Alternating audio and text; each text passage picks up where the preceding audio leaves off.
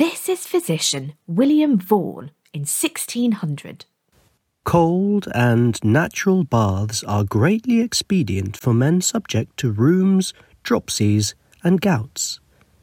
Neither can I easily express in words how much good cold baths do bring unto them that use them. Howbeit with this caveat I commend baths, to wit, that no man distempered through venery, gluttony, watching, fasting, or through violent exercise presume to enter into them.